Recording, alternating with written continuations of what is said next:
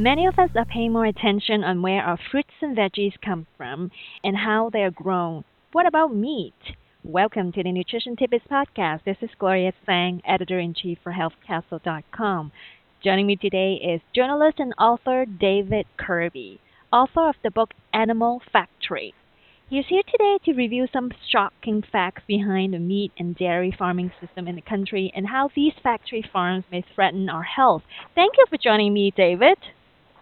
Thank you. I'm very happy to be here. Now, in your book, you said the idea of the old McDonald's farm is a thing of the past and the CAFO is the new farm.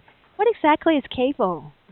CAFO is a government designation. It stands for Concentrated Animal Feeding Operation. Most people know that as a factory farm. I almost prefer the term factory farm, at least it has the word farm in it.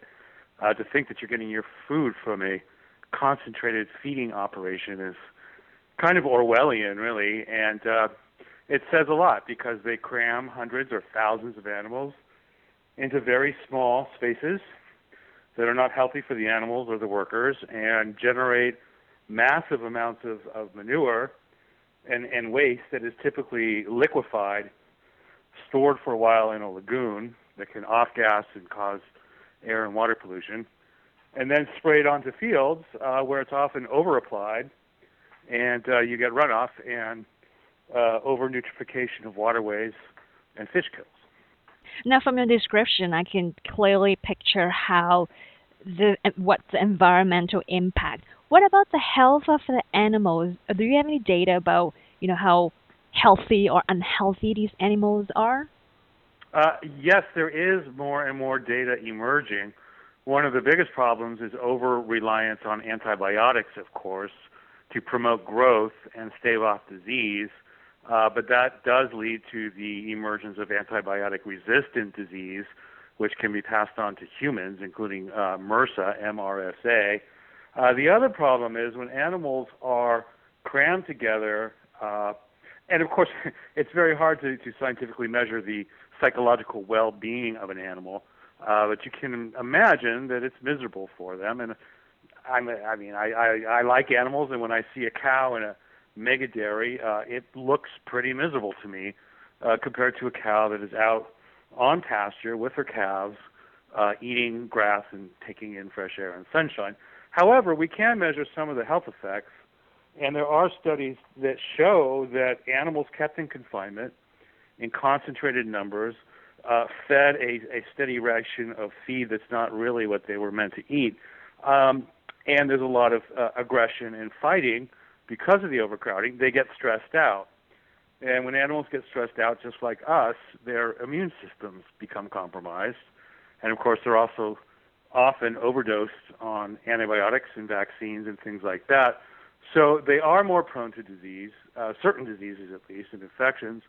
And also we're now learning that stressed out animals with immune problems are more likely to shed the pathogens that they're carrying. In other words, more likely to infect other animals and humans in the transportation and the carrying and feeding of the animals. Now, so you mentioned about the use of, antibiotics and, the health conditions of these animals. How are these conditions impact our health, being meat and dairy consumers? Well, I just wrote a piece for the Huffington Post recently about the egg recall that's making headlines, and in it I talk about how these overcrowded conditions can lead to infections. In this case, it may have been bad feed, but that feed was given to millions of or thousands of birds that produced millions of eggs. Free-range chickens, or free-range is not a very good term. Let's say humanely raised, sustainably raised, or organic chickens have the opportunity, again, to go outside of their confinements, eat more natural food, or a diet that is generally the farmer takes greater care in the diet of the bird.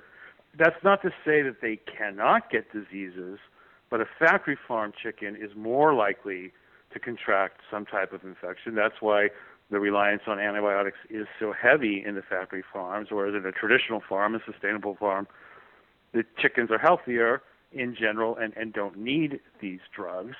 But the other thing, of course, is even if you get an outbreak of salmonella in a small flock on a sustainable farm, you're talking about a couple hundred chickens or a couple hundred eggs or a couple thousand eggs. Hmm. In this case, it was 380 million eggs. So the sheer volume of infection is just so overwhelming. And these poor chickens, they were infected with salmonella in their ovaries. So the eggs are becoming infected before the shells even formed to help protect them from such things. And there's just nothing you can do about that. You can't get the salmonella out of the egg once it's in. We also have seen mad cow disease emerge from mega dairies in the United States.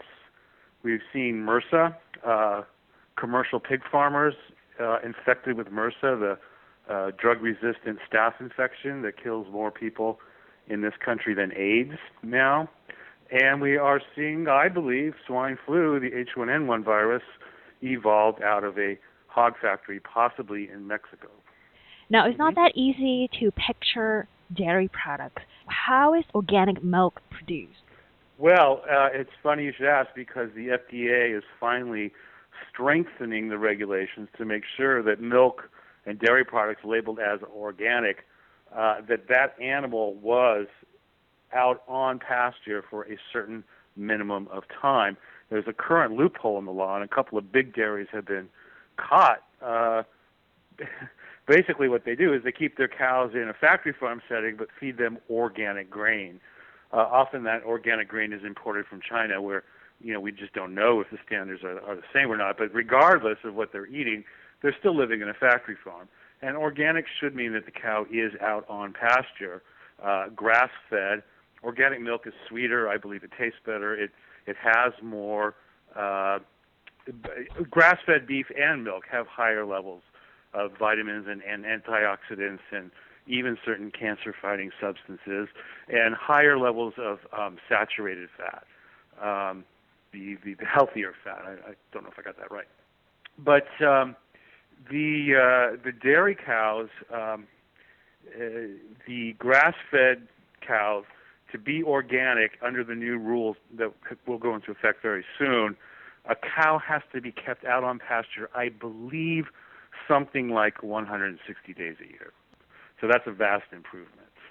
But once that, basically most organic dairy farmers are very scrupulous. And even if you go to the supermarket and buy organic milk, for the most part, it's going to be from a cow that spent a good deal of time out on pasture. Now, of course, a lot of these farms are in Wisconsin and Vermont, and you can't keep the cows outside in the wintertime there, so they do have to come in. Well, there's so much that we don't know about meat and dairy production. So in a nutshell, what can we do as, a consumer?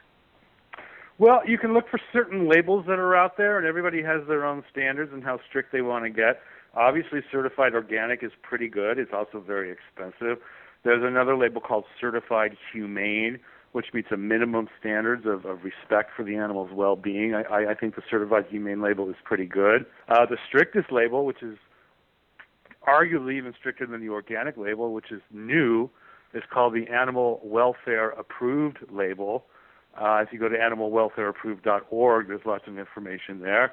And they're a very good group of people, and then they require all kinds of things that are not only healthy for the animals, but better for the environment, and to support family farming as opposed to these large-scale corporate-backed factory farms. And you can also do little things. You take baby steps.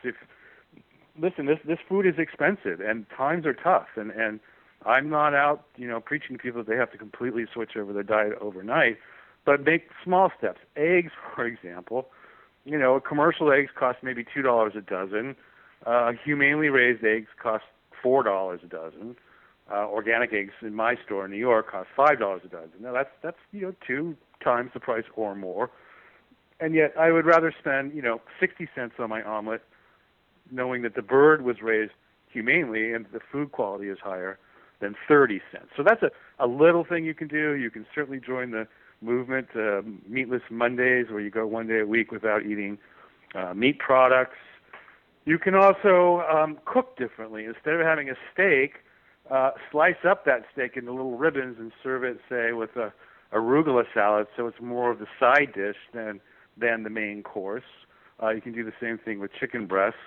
And also just look for manager specials in the store. I often do that. I'll go into the supermarket just to see what's on special, and if they have organic chickens marked down, I'll get one or two of them and maybe take them home and freeze them, but I'm getting a really good value. Great information, David. To check out more about David's book, go to his website, animalfactorybook.com. Thank you for joining me, David. I'm happy to be here. Thanks for having me. We've been talking to journalist and author of Animal Factory, David Kirby. For more healthy eating tidbits and information about this show, go to healthcastle.com.